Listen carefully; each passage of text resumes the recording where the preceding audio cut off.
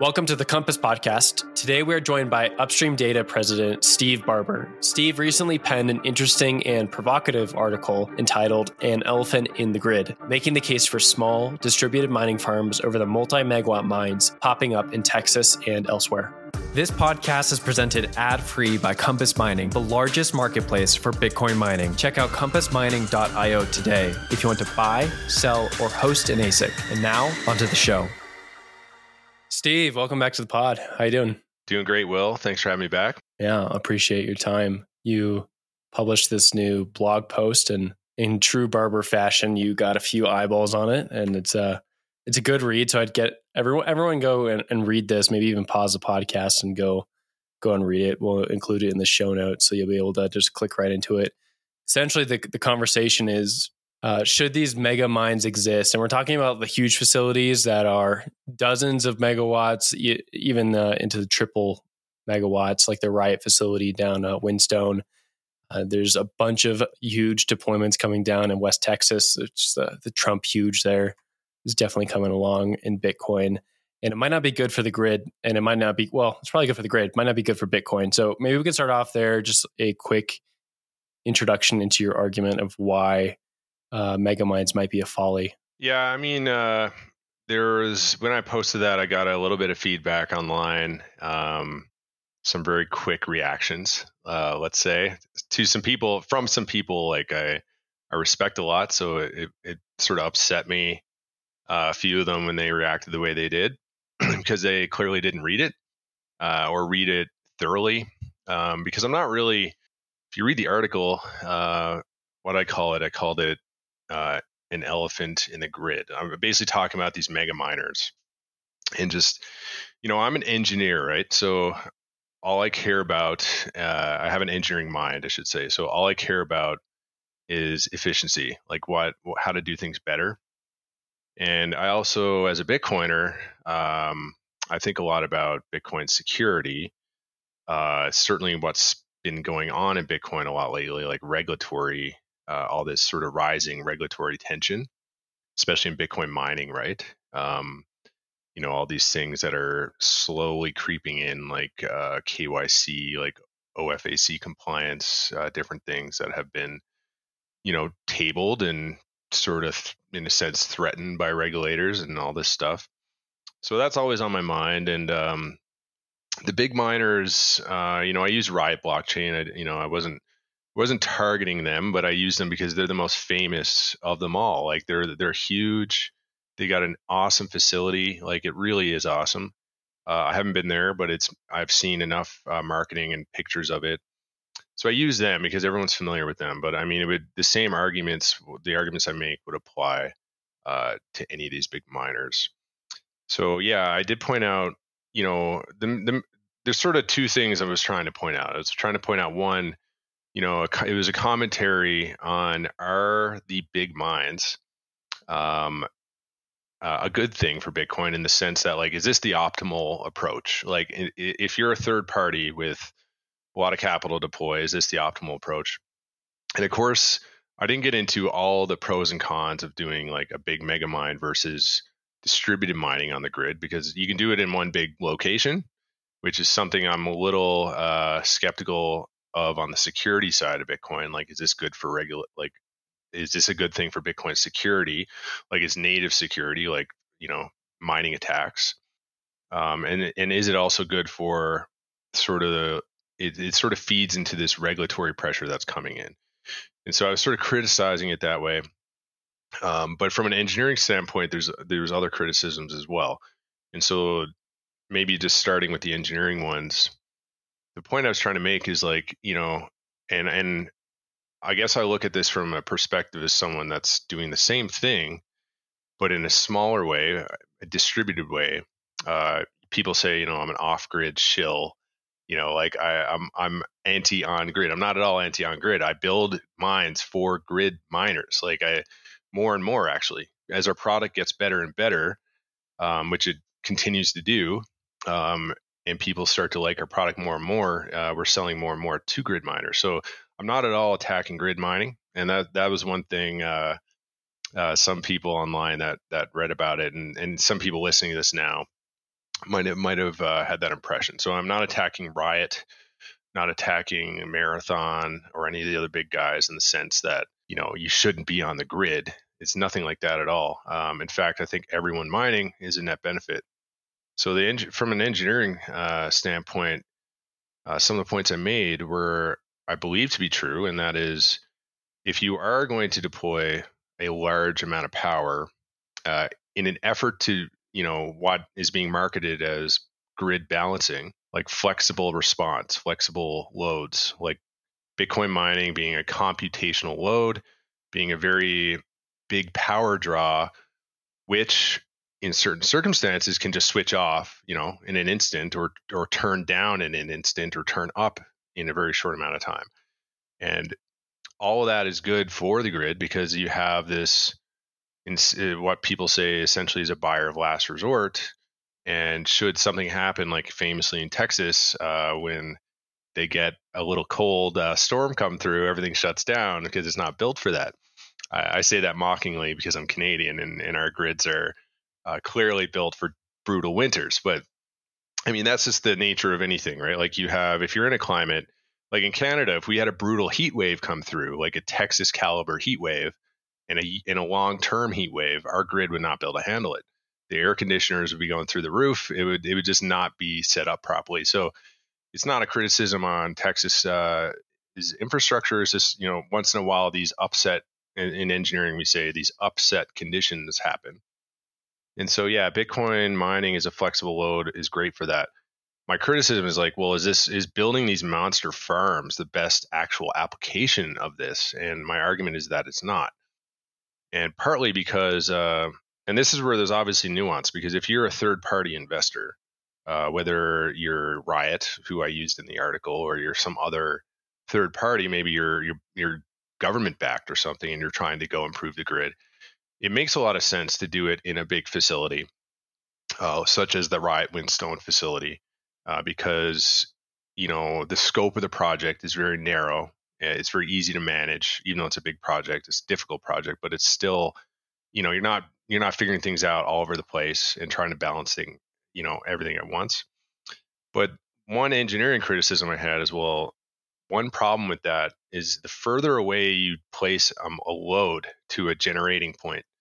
So a power generation's here, whether it's wind, solar, which need this kind of thing the most, right? Because they're variable and they don't match demand. So they could be producing power when there's no actual demand for it. So the generation points, such as wind and solar, which do not follow demand, unlike something reliable like fossil fuels, like natural gas or coal specifically. They need this more than anything. They need Bitcoin miners more than anything to help their projects be able to sell power that they would normally curtail. And it'd be much better. My argument is that it'd be much better to distribute these. If you have, because I use Windstone, if that's 750 megawatts, at least for the grid's health standpoint, if this mine was actually distributed not at an interconnect, not at some central point, but actually split up and spread to all the generating points that might feed that interconnect, that would be a lot more efficient in terms of an engineering perspective. And that's because transmission losses is just simple electrical engineering. Every time you move energy, you lose some to the heat. So you lose, obviously, we run high voltage power lines, so the current's less, and then you lose less heat due to the, can't remember the property it's called, but the resistive heating aspect of running through a conductor. Transformation, right? Like you transform power from a generating site. Often it's transformed up to high voltage, so you have a loss in power there. It goes to, say, the big Bitcoin mine that's on a site, and then it transforms down, right? And you have heat loss there as well. So I threw in an arbitrary sort of like ballpark number, which is substantial. Like I said, over 100 megawatts are being lost in heat generation. As opposed to if you could have that, with all else being equal, being distributed upstream at the generating sites. But I wasn't trying to say that it wasn't a good project. I was saying that this is, at least there's nuance here, at least from when people in general and Bitcoiners in general are marketing Bitcoin as good for the grid. Well, it's optimal for the grid if the Bitcoin mines are right next to the generating points. That's where they should be, because that's where you have the least amount of distance, the least amount of losses, the least amount of infrastructure, and you're also not clogging up the capacity that already exists on the grid, because they always build grids with an overcapacity so that they can still build into it, or they upsize it and stuff. And so my argument is that fundamentally, these big miners, if and that's where there's like, I can't go and say, oh yeah, these are bad projects, they should be just distributed to the upstream sources. Well, the fact is, upstream sources have different owners. Not all of them want to get involved. They just want to sell their power like normal. So it's a completely different ballgame. But I was only trying to say that, in a perfect world, the way you do this efficiently is you actually distribute the power to the generating point. And that's what we do in the oil field, right? Because in the oil field, we're not generally feeding any grids or microgrids. We're just feeding a facility which is right on site. All of our Bitcoin mines in the oil field, so that's what my company specializes in, is right at the generating source. So there's always some transmission loss, but the transmission loss is minimal. So if you could scale that to the grid, and if the utility companies, right, like the generating companies, and I don't know enough about Texas, but I bet you a lot of it's private. There's a lot of private generating businesses. If they adopted Bitcoin for themselves, the grid would be a lot better off than if we have to have, call it, just for lack of a better term, third party money come in and build these big mines. So that was like probably the main engineering criticism I had. And that's all it was. That aspect of it was purely engineering, purely efficiency. And it wasn't, I certainly am not trying to tell anyone that Riot is bad for the grid, or any of these big mines in Texas or in Alberta or in El Salvador that they're building are bad for the grid. They're definitely good for the grid. There's just, I think, a better way to do it. And that's what I think we should be striving for long term. And I think that is what's inevitably going to happen long term. Like it's efficiency always wins, especially in Bitcoin mining. And I think you'll probably find that a lot of these generating stations that are feeding downstream grid miners are eventually going to be like, well, especially as the market matures and it's a lot cheaper to get into in terms of capital investment into mining, they're just going to do it themselves. And then that'll end up cutting downstream out of the market just naturally. They'll have more power to give and less losses and all that stuff. Yeah, you mentioned it in the article that there's obviously some economies of scale around why people choose to make these mega mines. And there's also a bunch of efficiency changes that you generate when you choose to centralize in one place. Like the Riot facility you mentioned is on an interconnect. So it just seems to be a good place to dump energy, is my understanding. Correct me if I'm wrong. But if you do it your way, you're behind all these decentralized places, which upkeeping, 1,200 or a bunch of mini mines all over the place, whatever number you want to pick, it's obviously a logistical nightmare compared to one central place. So I'm curious to get your thoughts on that, though. No, you're right, and that's why I think I clarified when I wrote that thing. Like wasn't saying this is wrong, we should stop this. I was saying that from the perspective of just efficiency and grid efficiency, this would be better applied at the generating points. And that's the problem. If the generating point, whoever owns that point, isn't interested in like making that investment or working with someone making that investment, it's very difficult. And for a company like Riot, who has the capital to go build these big mines, they're doing it probably the best way they can. Like, I'm not even saying they're not doing it the right way. If I was Riot and I had probably in the billions of dollars, I'm guessing, to build those mines, I'd probably do the exact same thing, because they have to build, they want to build something they can control and not have a logistical nightmare. And they don't want to have to write contracts for 1,200 generating stations and every single owner of those stations. So it's more of a function of like, we're in a phase of Bitcoin where we're still coming through, we're coming through out of the centralized time and eventually into a decentralized time is the way I see it. And in this time, it makes sense, yes, for build these huge facilities. I think what you're going to see with these facilities, like if I'm going to make a prediction, is over the next 10 years, especially as this becomes more mainstream in the utility sector, in the generating sector, they're going to start doing it themselves, and there'll be less power available downstream, and therefore their prices will go up and they'll be priced out of the market. So it's purely a function of the cost, right? So later in the article, you talk about regulatory pressure, which was definitely an interesting part of the article we can get to. But you think going forward that the reason we're going to have a decentralized Bitcoin mining network is because of utilities understanding that Bitcoin mining enables them to make more money. Yeah, you could say utilities. It could still be third parties. Like it still could be Will Foxley Co. going and partnering with the this generating station. Like you have a buddy that owns that generating station, and you do a deal together, and all of a sudden, all that surplus that they have, which you've done a deal behind the meter, is no longer on the grid, and it's going to affect the downstream side of things. It's sort of like what's happening in oilfield right now. It's still happening at small enough a scale where it's probably not being felt downstream. But in oilfield, like a lot of this cheap natural gas that's been flooding, especially in Texas, like when they're fracking and they have all that excess gas, the gas they are able to get into the system, like through a sales pipeline, is effectively, that gas is effectively subsidizing the price because it's a waste gas. Like they're not drilling for that gas mainly; they're mainly drilling for the oil. As more and more Bitcoin miners keep moving upstream, and sort of why my company's called Upstream Data. Like the best power, the best pricing is upstream. So as you're going upstream, you're cutting off the supply to the downstream miners in that sense. And so I see the mature phase of Bitcoin, mature being say 100 years from now. I don't know how long it takes to get totally mature. Maybe it's never totally mature, but say 100 years from now, and this is just another thing, like another Bitcoin is just well established and ubiquitous in the economy. It's all going to be, I expect most mining would be as close to the source as possible, but also you'll still have mining elsewhere, turning on and off when the prices are right, stuff like that, and just keeping everything perfectly like free market in balance, like energy producer, energy consumer, which is an analogy of the market itself, right? There's suppliers and there's consumers, and Bitcoin as a money does the same thing. It sort of just, it makes everything more efficient. Mining makes everything more efficient on the actual power generation side of things.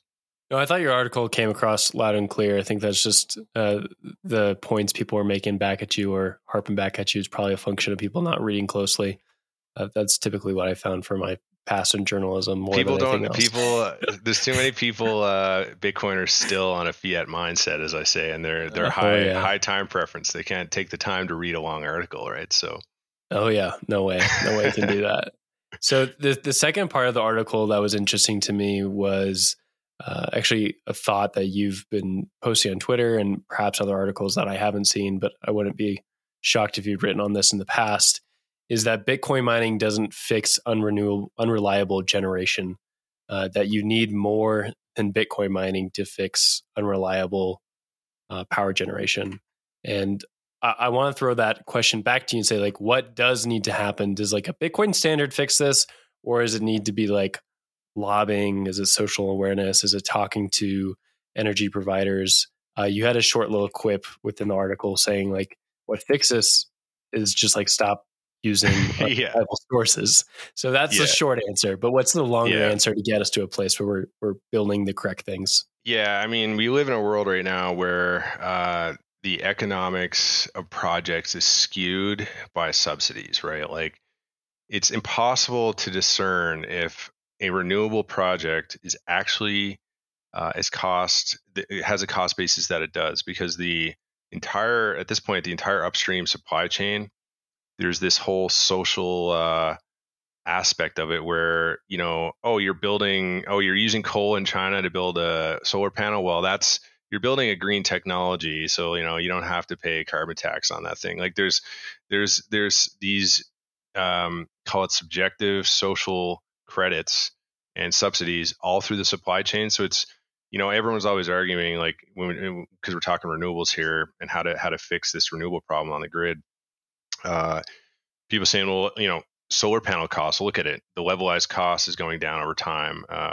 The cost of the panel is going down over time. But yeah, sure, it is. Like the end user is paying that, but it's not accounting for the subsidies, and those subsidies actually have a hidden cost which is how are they funded, which is usually taxation or signage, like effectively printing money.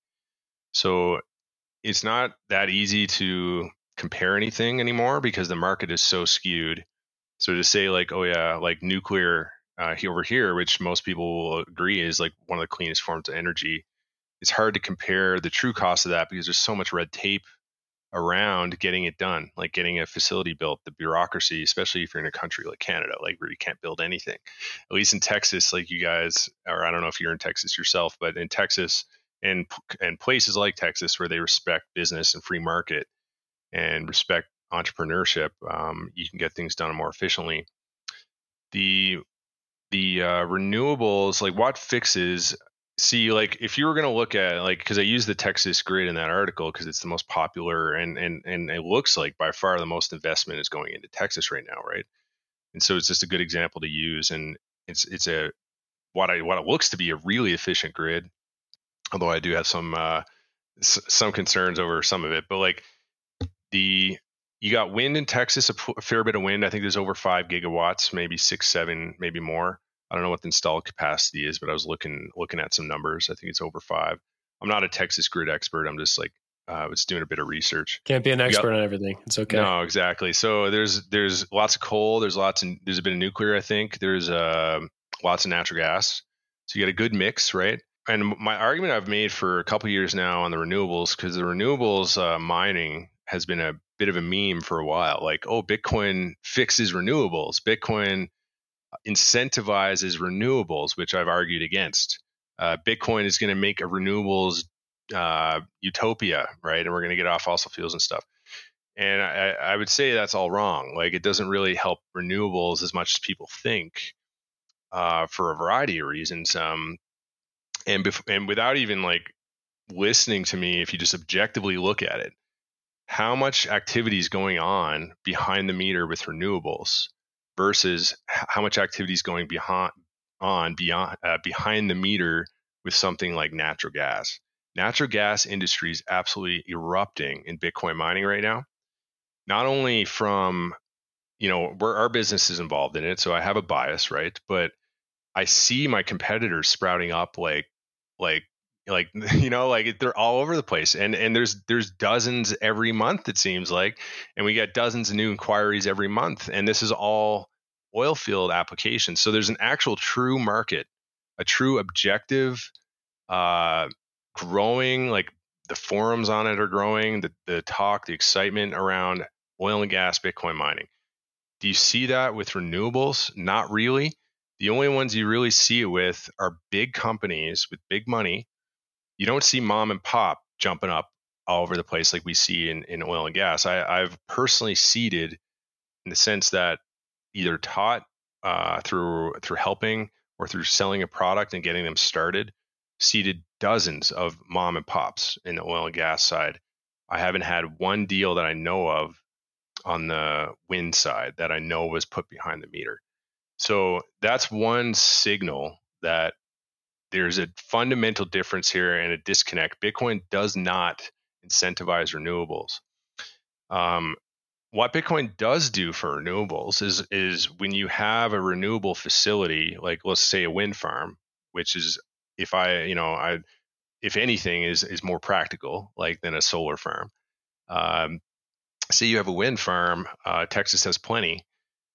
You could help those projects by putting Bitcoin mines behind the meter and have them purely run off only generated wind power. So they, because the nature of unreliable generation like wind and solar, you have to oversize it to meet your actual targeted demand. Like if your targeted demand is this forecast on grid energy demand, you have no choice but to massively oversize the wind turbine capacity, because the net, I can't remember what it's called, the net capacity though, the net output, it might be like 30%.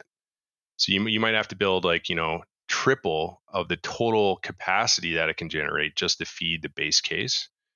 So then Bitcoin helps that a lot, because when the wind is blowing strong and you have all this surplus that might be getting curtailed, or it might be causing other generating stations being arbitrarily shut down on the grid, which in its own right is not good because that has a lot of inefficiency.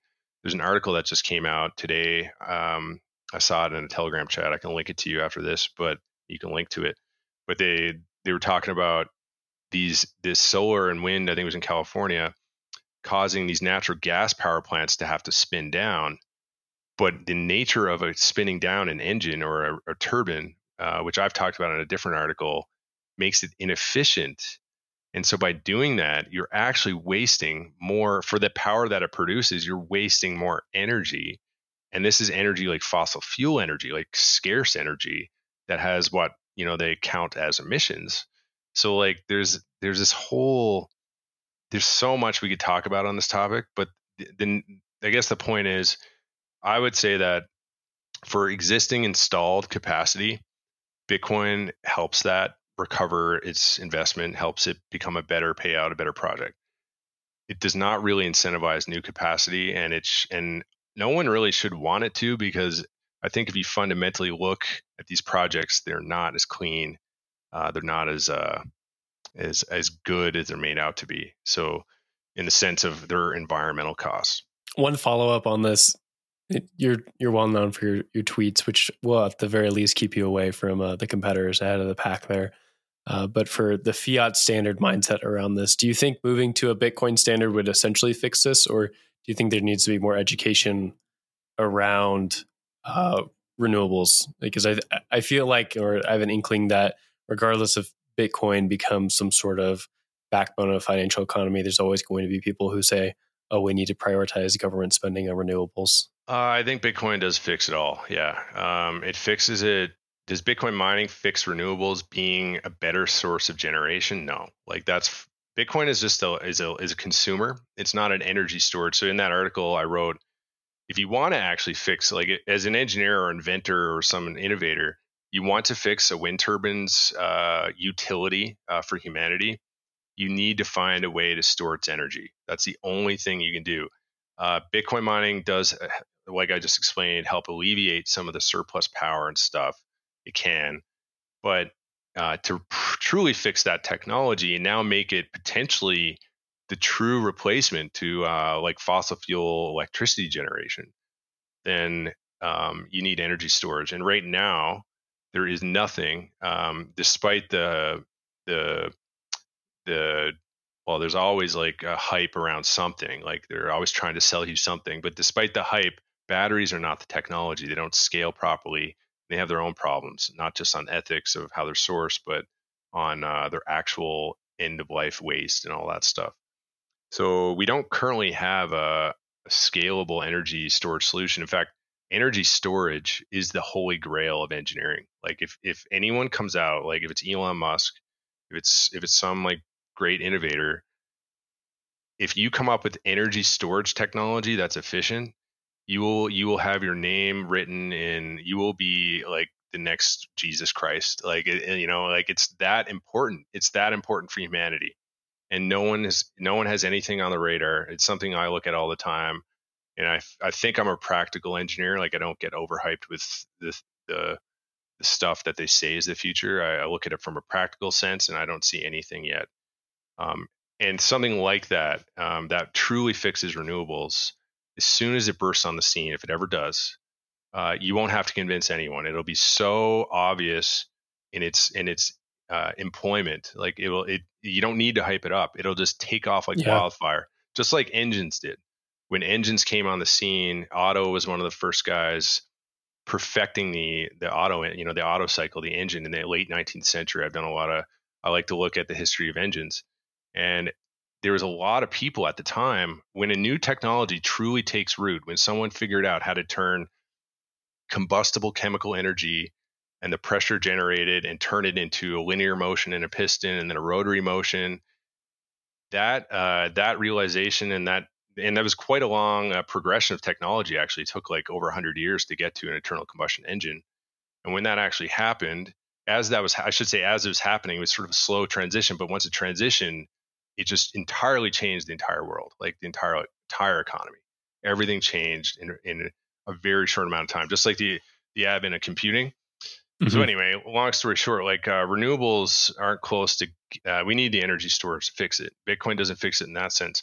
What Bitcoin does fix is it fixes the economic, call it, and the social, maybe socioeconomic pressures that are currently causing the massive misallocation of capital in our society. And I would argue, and I have argued, that these massive solar projects and these massive wind projects actually represent a massive misallocation of capital in society and therefore waste, resource waste. Bitcoin does fix that because Bitcoin, as you know, Will, as most listeners know, we're all very careful with how we spend our Bitcoin. Okay. I spend my Bitcoin in business every single day, just about. I pay bills every other day in Bitcoin. I hesitate to pay the Bitcoin. I want to hold it. I want to hold it as long as possible because I know it could depreciate, right? I want to defer that investment. And so it has this natural effect, as Safdien and many other Austrian style economists have argued, and I don't need to reiterate here. It just gives everyone a lower time preference. It makes us choose better projects. And I can guarantee you when Bitcoin kills the money printing machine, you just won't have the same misallocation of capital in these projects like in the case of wind. And wind will go back to where it needs to be, which is for the boats, for the sailboats, and for the birds. Actually, joking aside, like wind and solar has a place in the market. It's just not at the scale they're forcing it, is my point. Yeah. No, I think the point that I like the most you just made was Bitcoin is not a battery. It's all over Twitter. People saying that over and over again, but there's nothing stored. I mean, yeah, they say like the meme went from battery, it went from stored energy to now it's stored financial energy and stuff. Yeah.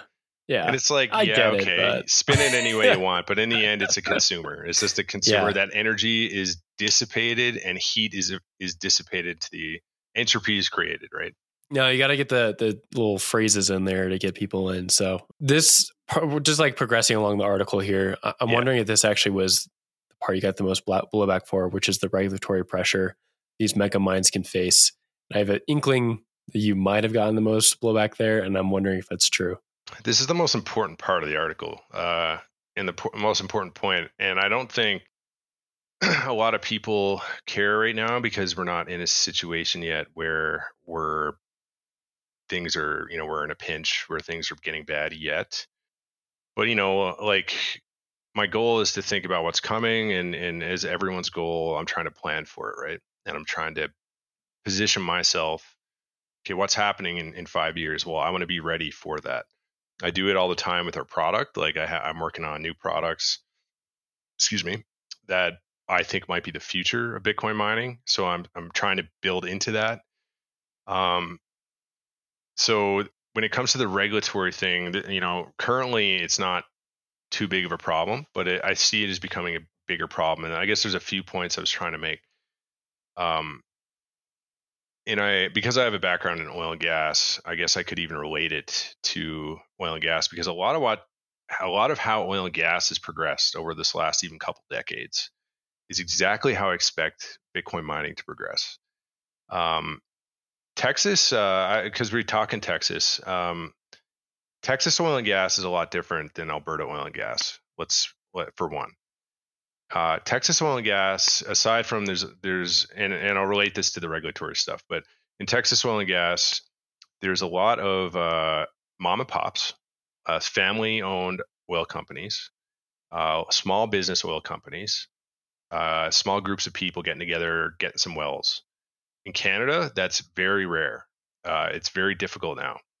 And the only difference, it's not technology. In fact, we export a lot of technology from up here, just like you guys do from down there. It's not technology that's holding us back. It's not pricing in terms of fundamental drilling a well, completing a well. It's regulation.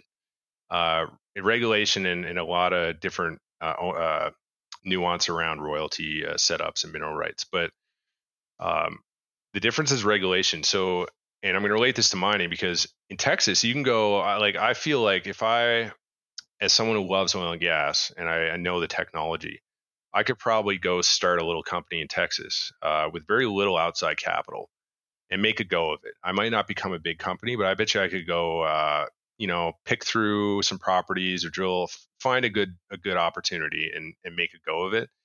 In Canada, it's very, very difficult. There's all these rules, these massive fees, massive permitting fees, massive stuff I won't bore everyone with, but the cost just to get started requires you to effectively, like, if I want to go do it, which I actually do, I'm trying to do that if I ever get time, but I'm trying to do this up in Canada.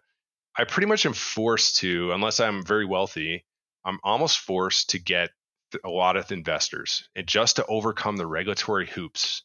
There's so many regulatory hoops, and they're only getting worse. Like, they're only adding more hoops.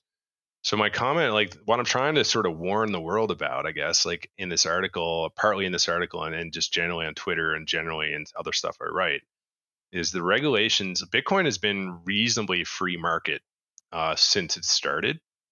It's been very low regulated, or very call it under regulated or not regulated.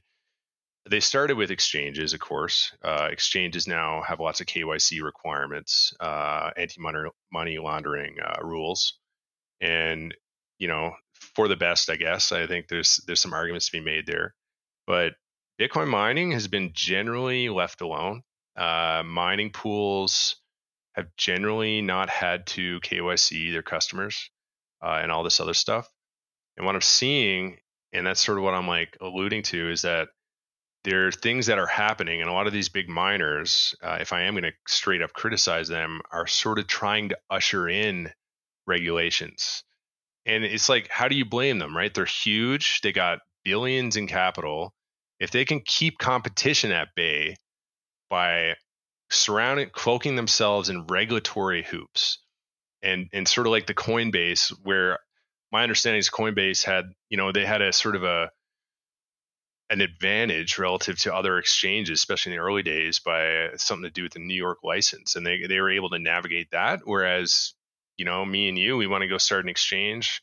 Yeah, like, good luck getting through all those hoops and doing it and competing with Coinbase, because there's really no reason why a small group of people couldn't create the software and have the banking backing to just go compete with Coinbase. There's just a ton of regulatory hoops. Same with oil and gas. There's a ton of regulatory hoops in certain jurisdictions, especially Canada. Mining, I expect it to come as well. So there's going to be more regulatory hoops. And think about it like this: mining permits, maybe. Anything above a certain scale, you got to apply to a permit process. Now you need to wait 6 months. So that's time you've lost, and money, because it costs money to wait. Permits, licenses, licensing fees, royalties. Every coin you mine, you might have to pay some to the gods above. All this stuff, and I'm criticizing, like, I will criticize these big miners for it's almost like they're openly embracing it. Like, and many of these people I know very personally, and we're like friends, but they, and so, like, I don't want to name too many names, but people know who I'm talking about. Like, there's the big miners, there's the big pools. I criticized Foundry today on Twitter, constructively, of course, because I'm always trying to be constructive in criticism. I'm not trying to bash anyone, and everyone's actually just doing what's best for themselves.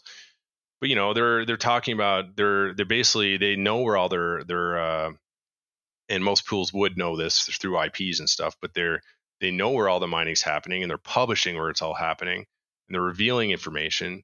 And I just don't think this is a good trend, like surveillance of mining, regulation of mining, because in the end, regulation, while it can be sort of built on good intentions, it could be very devastating to the market, especially the small guys. And I'm personally invested in the small guys, not only because I think the small guys, there's a big market for that to grow, and I'm not investing in the big guys. I build Bitcoin mines for some big guys too, but it's more so I see the future being distributed with a lot of small hash power, small mines, and so I'm worried about these regulations that are being ushered in. And I don't like to see these big companies. The one I will point out and beat up is Marathon. They got a lot of shit, actually, from a lot of people when they were talking about clean blocks, OFAC compliance, KYC miners, all this stuff. And it's sort of antithetical to what Bitcoin represents. And so it's almost the most important point of what I'm trying to say is like the ushering in of regulatory frameworks that really have no need, like, because there's not really, I don't think anyone can really make an argument that anyone's being harmed right now. So like, there's really no need for it. And so really it's just the cloak for them to cut out competition is what I'm arguing. That, and the other aspect of it is the other criticism I have generally on these big mines is that regulators can easily capture them. Right. So when they do usher in regulations, and maybe the regulations are brutal, maybe it's something like mining pools must know the customer, else you can't mine in the pool, and eventually you must tell us, like us the authorities, where everyone is. Big mines cannot hide from that. I did a whole talk on that in Vietnam a few years ago. Like if you cannot hide your mine, you are fundamentally gonna have to yield to any authority that says you have to do something. And so for the Bitcoin network as a whole, for people that are worried about actual 51% attacks, stuff like that, these big mines don't actually secure against that, because the most likely entity to attack Bitcoin is the entity that owns the money printing machines. And they're going to be the most likely to say, okay, we're going to put brutal regulations on this, and it's going to start with you guys like Whinstone, Marathon, like you mentioned, Lancium might be doing big stuff in Texas. Like all these big guys, they're going to be the first ones to comply, the first ones to usher in regulations and keep competition away, and the first ones to censor the entire network, whether it's just censoring certain UTXOs from ever getting mined, or what. I mean, but I think that's just all natural progression, though. As much as I'm like worried about it and I talk about it, I do believe this is just the natural progression of the market and where things are going to go. It's sort of, we're leading up to a battle of like free market money, Bitcoin, versus captured market money, which is fiat. And we're sort of, Bitcoin has been sort of under the radar, and it's slowly growing up. It's quickly growing up now. And it's like a young adult is about to challenge. It's like a young alpha lion is about to challenge the old lion. And I think it's going to get a little nasty. And I just hope that, at least for my sake, I hope my customers survive and we stay in business, right? Like that's part of it. There's the self-interest aspect to all this as well. Yeah, this reminds me a lot of a conversation I had 2 weeks or 3 weeks ago with Shinobi, who's a Bitcoin skeptic, or he's a Bitcoiner, but he likes to give his contrarian opinions. Yeah, there you go. That's better than skeptic. Yeah. And he had a similar point that he's not a big fan of hosting. And so he even took some shots at Compass, and I thought they were well measured. And I think I have some problems with the way that mining is set up right now as well. But I think it just comes down to incentives, right? Like, show me your incentives and I can see where you're going to go. And that's where Bitcoin is at right now. The incentives are just like you laid out in this article, mean that people need to put everything in these giant mines that can definitely be censored or definitely be taken over by the government when they want it to happen. So just to bounce the ball back in your direction, can Bitcoin change enough to protect itself, or is there too much self-interest on one side right now with these large public miners? And even more so from that, Bitcoin is an open protocol. So if something needed to change to protect that, would you be in favor of that? Or is that like the last case nuke only option that you wouldn't want to touch it even if you had to? Yeah, there's a lot to that last question. Like changing the protocol. I wouldn't change the protocol for any political reason whatsoever. If you change the protocol for anything political, whether it's like preemptively changing the proof of work because it's being attacked, or even if it is being attacked and changing the proof of work, you've literally just destroyed it forever. Like the second you do it for political reasons, and we could do a whole podcast on that. So I won't get into that too much, but I'm not worried about Bitcoin at all. Like, I mean, I have no worries about the future of Bitcoin under the current, what I at least personally see and worry about that is happening on the regulatory side. Not at all. I'm not worried about Bitcoin whatsoever. Favorite Bitcoiner of mine, sort of controversial guy, Eric Voskuil, wrote a lot of work that taught me about this whole aspect, which is why the state, why the government, why the money printing apparatus would attack Bitcoin, how it'll attack Bitcoin. And I think a lot of people got it wrong. Like I don't personally expect the government to ever 51% attack Bitcoin.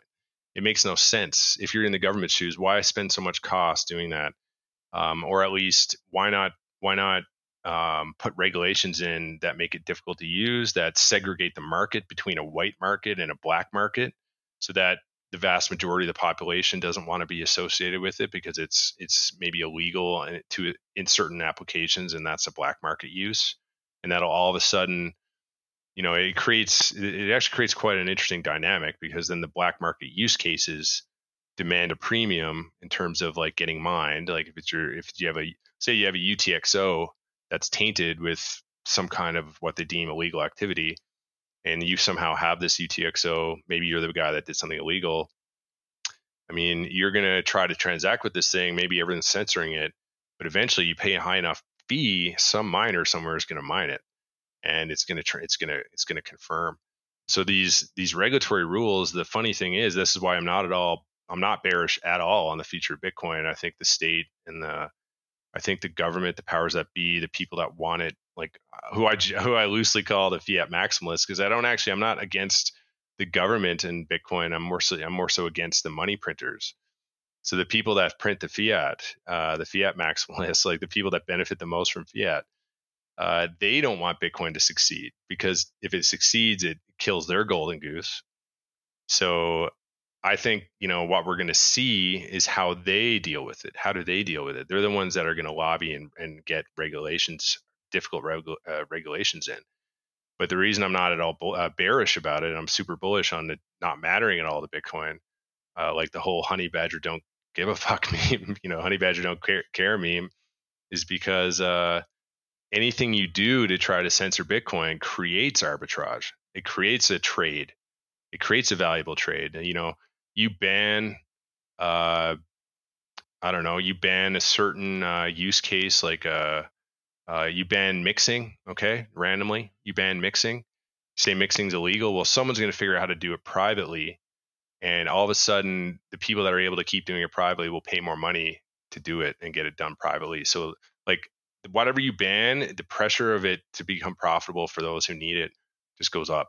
You censor my transactions, I will pay more fees to get it confirmed. So someone's going to confirm it eventually. I'll eventually pay the entire value in fees just to move that coin. If it's one Bitcoin and no one will let me move it because no one will mine it, eventually a solo miner will mine that thing. And because I paid, half a Bitcoin in fees to get it moved. So it's called the fee premium. And that concept, which is sort of like pure and technical on the base layer, can be sort of extrapolated to any aspect of the economy, on any kind of like anything that's being regulated.